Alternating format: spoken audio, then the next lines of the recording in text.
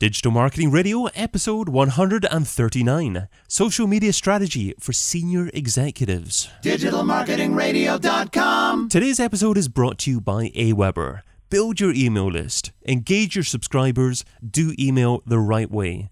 I've arranged a special deal for all Digital Marketing Radio listeners, and that's a 60-day free trial with the email marketing software provider I use, Aweber. Lock in your 60-day free trial, plus view a video that I've recorded on the 3 reasons why I use their service at aweber.com/DMR. So just go to aweber.com/DMR to get started today. The Big Interview with David Bain. I'm David Bain, and this is Digital Marketing Radio, weekly interviews with online marketing gurus. Catch up with all the previous episodes at digitalmarketingradio.com. Now, today I'm joined by someone who consults to boards on social media for business. She's author of The Social Executive, How to Master Social Media and Why It's Good for Business. Welcome to DMR, Dion Liu. Hi, David. Thanks for having me on the show.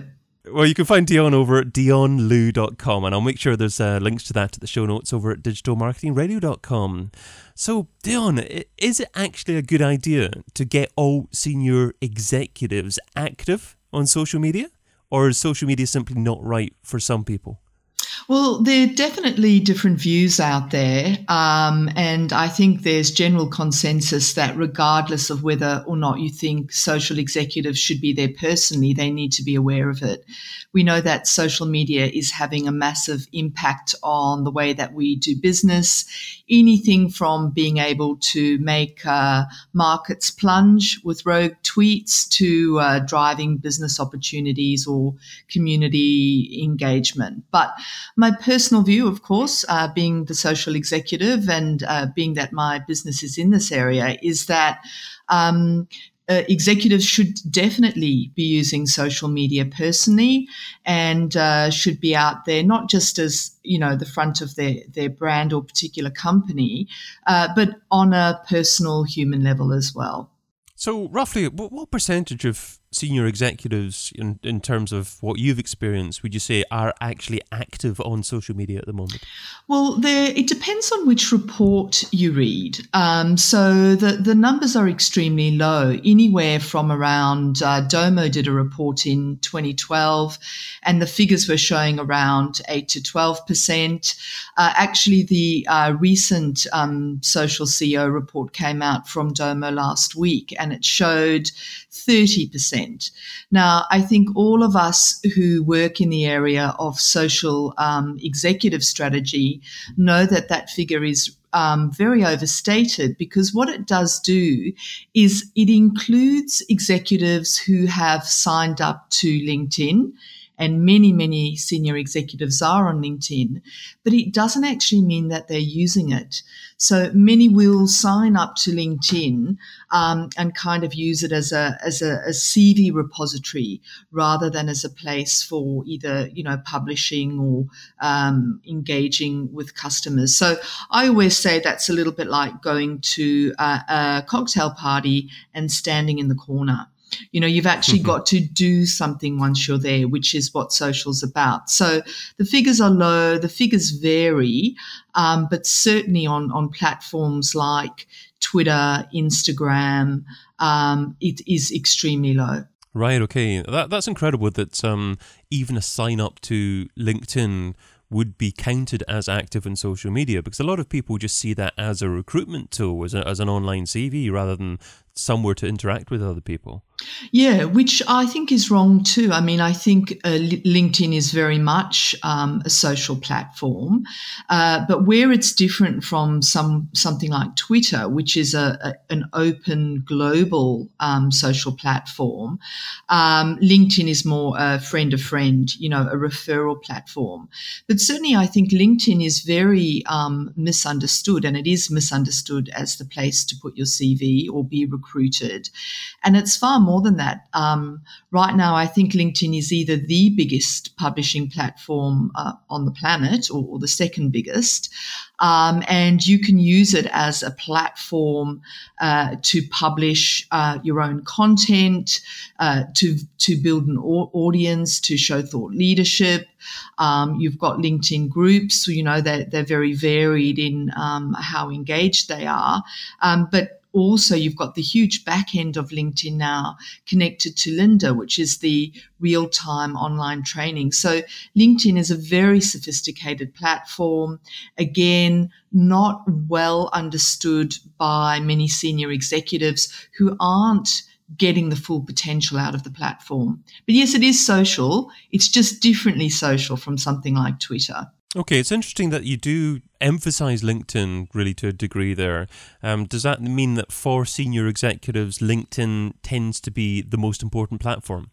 Well, I think with any strategy and digital, you absolutely know this is a digital marketing strategy yourself. It's going to depend on what you want to achieve and why you're there and what the right fit is for your brand. So there's no cut and paste answer to that. Having said that, LinkedIn is definitely a platform that I would recommend all executives participate on. And it's also one with which I found they are most comfortable. I think a lot of executives feel there's a higher degree of control on LinkedIn because, everybody is very visible. There's no real anonymity on the platform. And so it's a world that they're very comfortable with. And certainly I believe it's integral to social executive strategy, but it's not the be-all and the end-all and be-all. One social network, if it ever was a social network, that we hardly hear mentioned nowadays is Google+. Yes.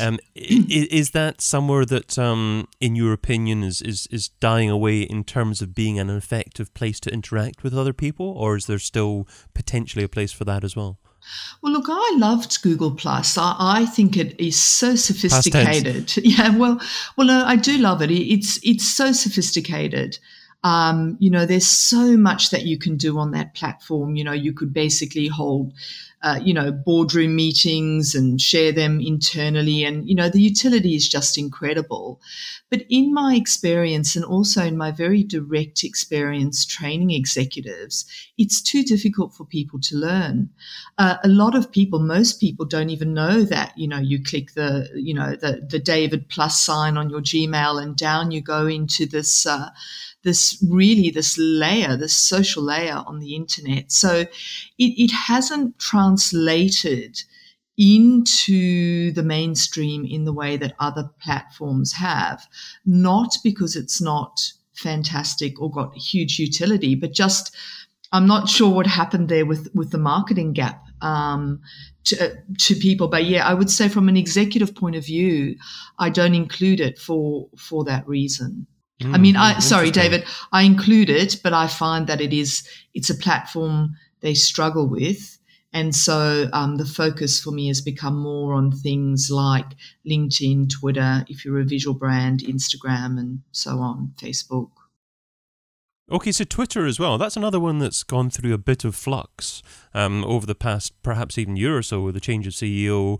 Last week. Yeah, exactly. I mean, they've introduced so many different things, and perhaps even testing public opinion with mentioning things like 10,000 character tweets, bringing in the like button instead of favorites as well. Has Twitter got a significant future as well for the social executive? Well, Twitter is something that I absolutely recommend for social executives.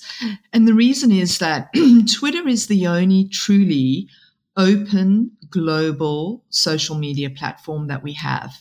Everything else is essentially some form of friend-of-friend referral. So Facebook, it's, you've got to basically accept an invitation. Yes, you can have an open invitation policy, but Twitter just allows you that instant access to everybody in the world. And I love it. It's my favorite platform. And one of the reasons I love it is because you can connect with people you don't know and have never met around an issue because it's topical or because there's a shared passion. And you can form a relationship and then bring those relationships into real life. So for me, Twitter is the really vital way to expose yourself to people and ideas that you wouldn't otherwise necessarily encounter just through a platform like LinkedIn. I was on another show a few days ago, and I asked a question that I thought provoked an interesting response. So at the point of recording last Tuesday, Twitter was down for a few hours, and I asked a few different participants in the show, if Twitter's down, what's your second choice? What other place do you go to? And there wasn't a similar answer between everyone in the group. So it struck me that there isn't really an alternative to Twitter. There's no other microblogging type network out there. What's your thoughts on that? Is there anywhere that people could go to if Twitter went downhill? No, there isn't. And I think that's a problem because apart from anything else, Twitter has become absolutely integral, for example, in crisis management. So if you look at how we manage crisis these days, you know, whether it's the Boston bombing or the Mumbai bombings, which is when Twitter first sort of took off and came into its own, it is such an effective way of coordinating people anywhere in the world around, well, a particular issue that's breaking and happening. So I think that Twitter needs to not only continue, but in a way be protected because of the incredible reach it has. And not just in crisis, obviously, for news and everything as well.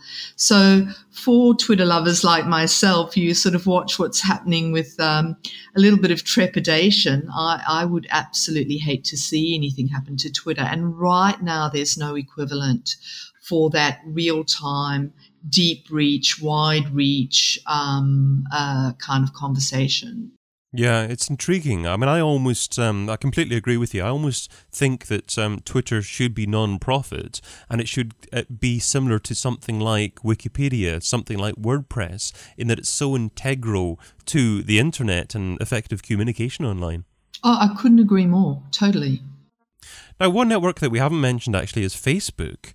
Is Facebook just a place to interact with your friends, or can it actually be a decent business communications medium as well? Is it a good place for senior execs to interact on as well? I mean, I think that's a really interesting question. And when I wrote my book on social executives in 2014, I very much talked about Facebook as being the new lounge, the place that you go to. You know, my idea is that in contemporary society, you know, everybody's spread all around the world. And in real life, we used to have people over for a cup of tea and to see the holiday snaps. And now, you know, people are everywhere. So you use Facebook as that kind of lounge room. And that was my view in 2014. But of course, I'm watching all of the platforms all of the time. And the one thing that strikes me with Facebook is that it just continues to go from strength to strength.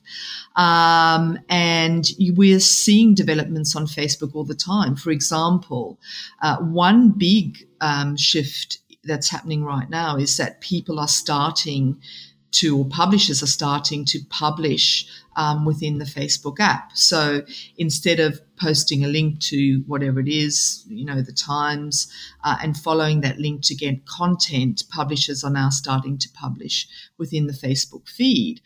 Because we know that once people are within an app, they don't really want to leave to go somewhere else. There's so much information and we're so overwhelmed. We kind of have our little homes and we want to stick within there and do everything we want to do within that particular home. You know, WhatsApp, the messaging platforms are quite a similar example of that, where we want to be able to, you know, order our biscuits and have a chat and you know, order a cab and whatnot from within the app. So my views on Facebook are changing. I think right now, for a senior executive, Facebook is still the place that they're very guarded about. I don't want to let people into that private sphere. So I think it's going to be a personal choice. But over time, I think I'm going to land up changing my mind about that, because it's just becoming too complete a home to be excluded from the social executives' repertoire. Yeah, it'll certainly be incredible to see actually what happens with Facebook. There is so much happening there. My challenge is I go onto it and I don't love using it. I don't know where everything is. Maybe it's because I don't go onto it enough, but I don't think it's intuitive enough a platform to actually completely understand and love the moment you jump on there. So perhaps it needs to improve the way its design is. What's your thoughts on that? Well, personally, I think the design is brilliant, and I in particular think the mobile app is incredible from an intuitive point of view. So I haven't found that problem personally, but I do think it's what you're referring to there. It's a matter of practice. So again, in 2014, I was not as focused on Facebook as I am now. And so because I was on there less frequently, I didn't understand it as well. But I have become far more active on Facebook in the last year. And I have found that with use, it's actually very easy. What is fascinating with Facebook, though, is all those sub-menus and how much it's possible to then sort of dive down into the deeper layers of Facebook. And you're right about, David, that requires some time to go and actually work through all of that, because there's so much stuff, so to speak, sitting under that top design layer that you see when you jump on.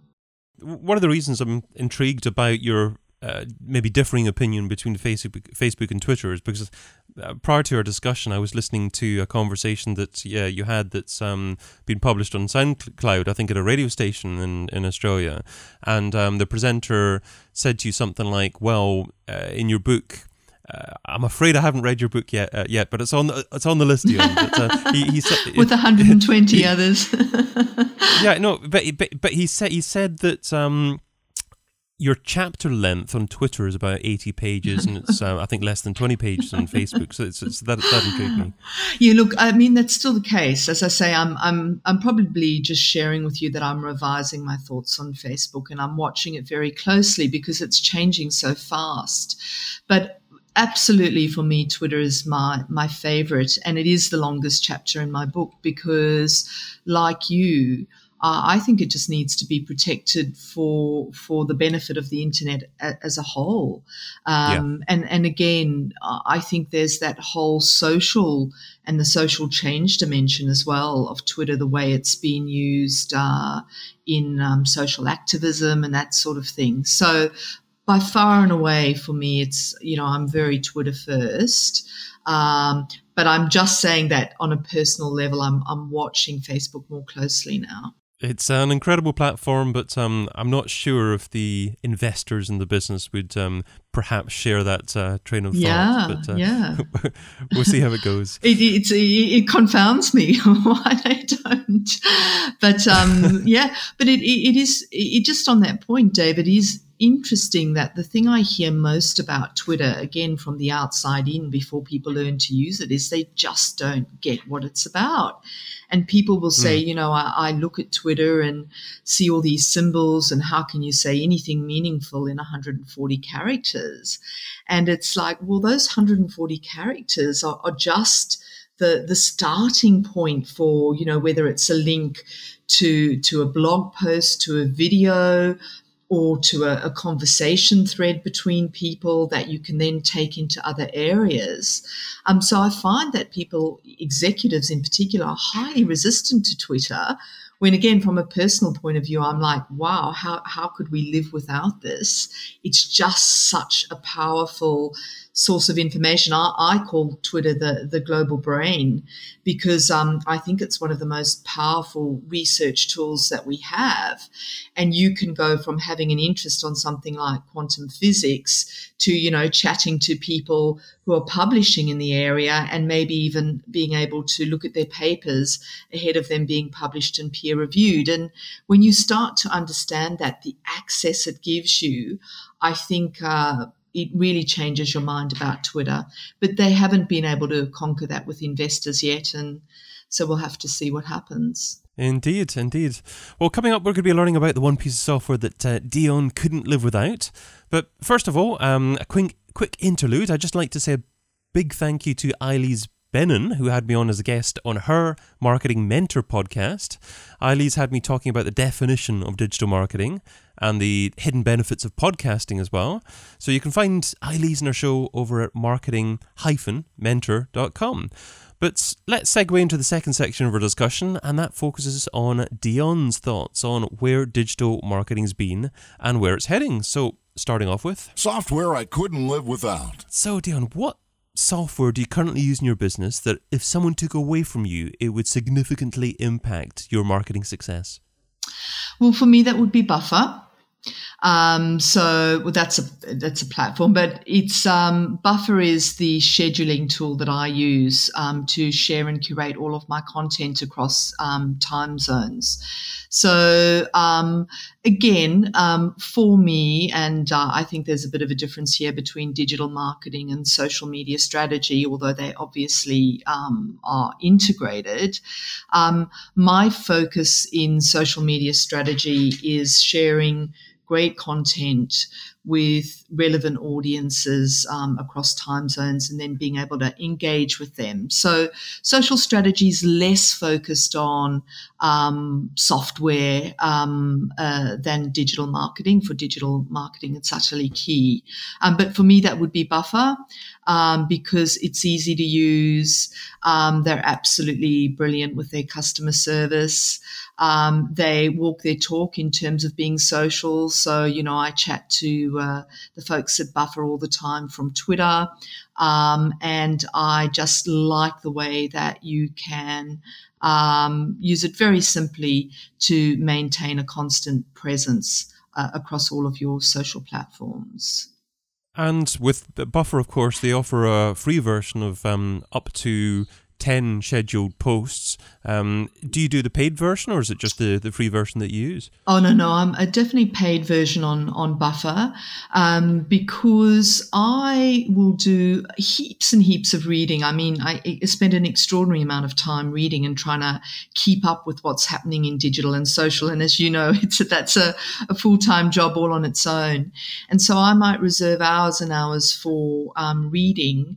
And I obviously want to share my views and all the tips I find as a result of that reading on my social platforms. And if I did that all on one day, I'd send out 1,000 tweets on one day, and then there'd be a big sort of silent gap from Monday to Wednesday when I'm doing things like writing and consulting and running workshops and things. So definitely paid version of that. And the other great thing of the paid version is you can add multiple pages for Facebook, for LinkedIn, Twitter, Instagram, Pinterest, Google+. So it really gives you platform breadth as well. Now, we've got a question from Lynch Insights in the chat saying that if you use Buffer, then are you not just broadcasting to a certain degree your interaction and you're not being real with your followers? No, not at all. I guess, as long as if you're actually using Buffer to schedule posts occasionally, but you are regularly interacting with people as well, then that's still okay, isn't it? Oh, absolutely. I mean, I think there's a huge difference between automation and scheduling. So automation is basically set and forget and off you go. And I think in terms of what people are really getting pissed off about online, I think automation is something that is problematic. Scheduling's different. Scheduling is about you doing the actual reading, the actual thinking, the actual sharing, and letting that come out across the world at different times. So if I were only available to talk to people share and talk in real time without buffer, it means I'd never really connect outside of my Australian audience because people in the west coast of the US might be asleep. But what I do is I put that content out there, and then in the morning, I wake up, the first thing I will do is go to my notifications on Twitter and chat back to anybody who's engaged with me. So what there is a delay in that response if I'm sleeping at the time, but it's absolutely real and it's absolutely engaged. The other thing that I find, and I know a lot of Twitter lovers who use Buffer find this, and in particular, obviously, my community here in Australia, is once you've established those connections, they go into other areas. So you will then email that person, you'll Skype that person, you'll blab that person, you'll text that person, you'll WhatsApp that person. So no, I think that scheduling allows you to be truly global. And if we only talked to people at the actual time that we were doing something, we would never reach beyond our own communities. So scheduling is really, really important in a global world. I love your distinction there between scheduling and automation there. I think that's just so important and something just to think about. In fact, listeners, I think you should actually tweet that. Scheduling is not automation and attribute it to at Dion Liu. Let's see a few tweets with that one. That would be great there. But here's a slightly more challenging question. What piece of software don't you use, but you've heard good things about and you intend to try at some point in the near future? Well, I'm hearing a lot about things like Optimizely and those sorts of pieces of software. I am very interested in, Auber is something that I've heard about a lot as well. I think for me, though, and I know this is sort of dodging your question in a way, but the one thing I'm trying not to do as much now is to get distracted by tools and software, because in our world there's new brilliant software and tools coming out every day. And I used to be the first person to jump on and try and experiment. And I've still got that mindset because I like to have a go at everything and see how it fits with me. But in our world, I think you could become so distracted by that you would actually lose your strategic focus. Instead, now what I'm really focused on doing is understanding the people who do that constant experimentation, the great curators, in a sense, of new tools and new software, and learning and listening from them. So say, for example, one great site I love is Razor Social, which is in the UK. And Ian Cleary is always testing new tools and new software and giving recommendations. So if I want to know what's happening, I need to know where to go. Or I might listen to a show like yours and all the experts that you have on. I was watching the great program you did at Christmas about where people think digital marketing's going. So I think for me, it's more about knowing who the great curators of that expertise is, and then spending some time there and then thinking very hard about how does that apply to me and how does that apply to the people I'm training, because otherwise it's just going to be endless newness and experimentation. It's quite funny, actually, because quite recently, just in the last couple of weeks, someone else didn't particularly want to say a bit of software that they wanted to buy in the future because they didn't want to get distracted about anything at all. So in terms of actually staying up with things then, what do you do? Do you actually, you were saying you just watch other shows. Do you make a point of making a note of recommendations and maybe revisiting things every 3 months or so just to make sure that you're completely up to date with everything? Yeah, I mean, well, one, I'm reading all the time, and some of the key sources for me of content would be Twitter. So clearly I'm following people on Twitter who know a lot about tools. Brian Fanzo's another classic example of somebody who's very experimental with tools, and I follow him across all of his platforms. Yes, I do take notes, and I also still do experiments. So, for example, when Trevor, who's a colleague and a friend, Trevor Young, in Australia, said you've got to try Blab out, I did immediately try Blab out, and I just thought, yep, I can see that this works really well. It's really going to work extremely well for people because it's so easy. And then again, that's how I got onto you was, there was a lot of, buzz on Twitter when you were doing your show at the end of the year with such a cast of digital experts. And Trevor put up a post basically saying this is exactly how Blab should work. And that this is really where you see Blab coming into its own. So, of course, I immediately went and had a look at that. So, so I am taking notes. I'm then following through, seeing if it has utility. So, yes, I do constantly revisit it. But, again, I'm going to go get those tips from a classic again was watching your show at the end of the year, where I watched it twice and I watched it end to end, and I was fascinated by what people had to say, and I went and followed up some of the things they had to say. So I'm interested. It's just that you could get lost in that world forever because there's so much fun stuff happening. And I love it. It's a vortex. I love it. It's great. But, it's just about knowing the line and not stepping over it. But it's challenging occasionally. I'll include links to Buffer. Obviously, that was the main tool that you mentioned there in the show notes. But let's move on to. I wish I would have. So I'd like you to look back in the very first day that you're involved in trying to market a business online. What didn't you do so well? What do you wish that you would have done differently? Oh, I mean, I've just learned so much that there are tons of things I would have done differently. First of all, I think I was extremely green and probably am, given the degree of expertise you need to be an SEO expert. But, for example, understanding search engine optimization, that's something that I have learned more and more about over the years, a bit of a dark art. And obviously one in which you need enormous expertise, but that is something I wish I'd known more about. I probably do wish I'd understood more about the power of automation software, and it's definitely on my agenda to learn more about that. But again, I would actually, even into my own business, I would consult with a digital marketing expert because I don't have the time or the energy or the expertise to know, which is the best kind of, webinar automation platform I might use and that sort of thing. So I think that is another gap.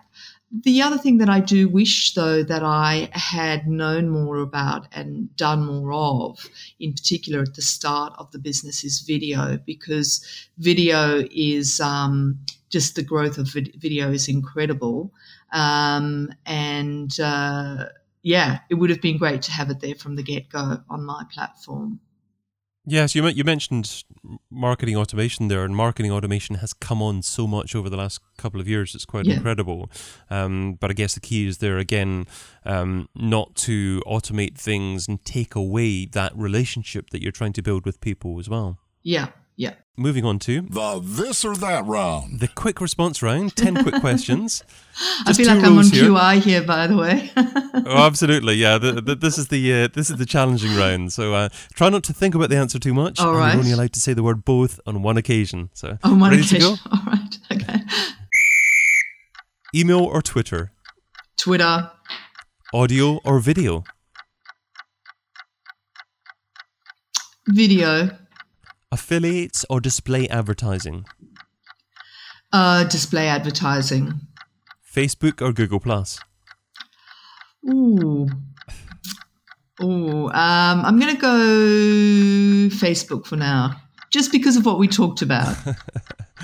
Online press releases or one-on-one relations? One-on-one relations, for sure, definitely. Paid search or SEO? SEO. Email contact form or telephone number? Email. Website or app? Website. Social subscriber or email subscriber? I'm going to go social. And local marketing or global marketing? That's going to be my both. It's most people's both there. One thing that I didn't expect you to ponder over was website or app. Are you contemplating having your own app developed? No, my hesitation there is more just, again, watching trends and what's happening. And it's fascinating when you look at what we're doing with our time. We're having what our people are talking about as 36-hour days, because there's still only 24 hours in the day. But we're multitasking a lot. So, for example, we might be on a treadmill doing our 20-minute walk, but listening to a podcast. So one of the key opportunities for marketers is to understand where it is that people will be happy to share time with you. So some people call that interruption marketing, but it's also about where will you find that opportunity for multitasking, in a sense. And what we've seen looking at how we spend our time is that, obviously there are millions of websites and apps and things that we could choose, but we're tending to really spend our time between 5 apps. So apps are becoming increasingly like platforms. So you could look at a messaging app like WhatsApp, which I use for messaging, and which we probably don't understand as well here as, say, in a place like China, where a messaging app like WeChat, I can use it to talk to you, but I can also lean over and scan the barcode on the biscuits on my desk. And because my wallet is built into that app, the next day those biscuits will be delivered to me. So there's a lot of talk about how people are building your entire lifestyle into a platform like an app. So hence my hesitation is not because I'm planning an app, but more because I think what we see happening is that people want to manage the overwhelm by only being in a few places, and an app that offers you the ability to do everything you want from within that one platform is certainly something that I see will triumph in the years to come. And I guess if you're a business that doesn't have an app, you still have to be aware of other apps out there that impact how users or potential customers actually interact with your business, because you could use that as a communications medium to find your business to begin with, and that could significantly impact your marketing. So it's absolutely, and also, I mean, I think you want to be, putting a do we want to invest in an app question into your business strategy. So sometimes a business will get a recommendation, build an app for that, but with millions of apps in an app store, is that good business strategy? Now, it may be or it may not be. But I don't think that a business should just automatically assume they should build an app, but they should be aware that they may be able to be part of another app platform and there may be utility for them in that.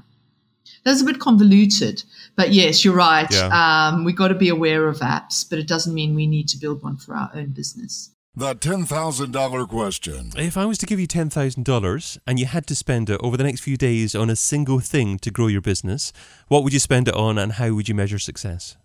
Well, I saw that came through on your email, and I thought about it a lot, because initially I thought, I would actually just invest in a great designer and in visual design, because visual media is so important. But after thinking about it for a while, I thought, no, I would actually get a professional webinar developer to do all those webinars I have been planning, and to set it up with the right sorts of automation on the website.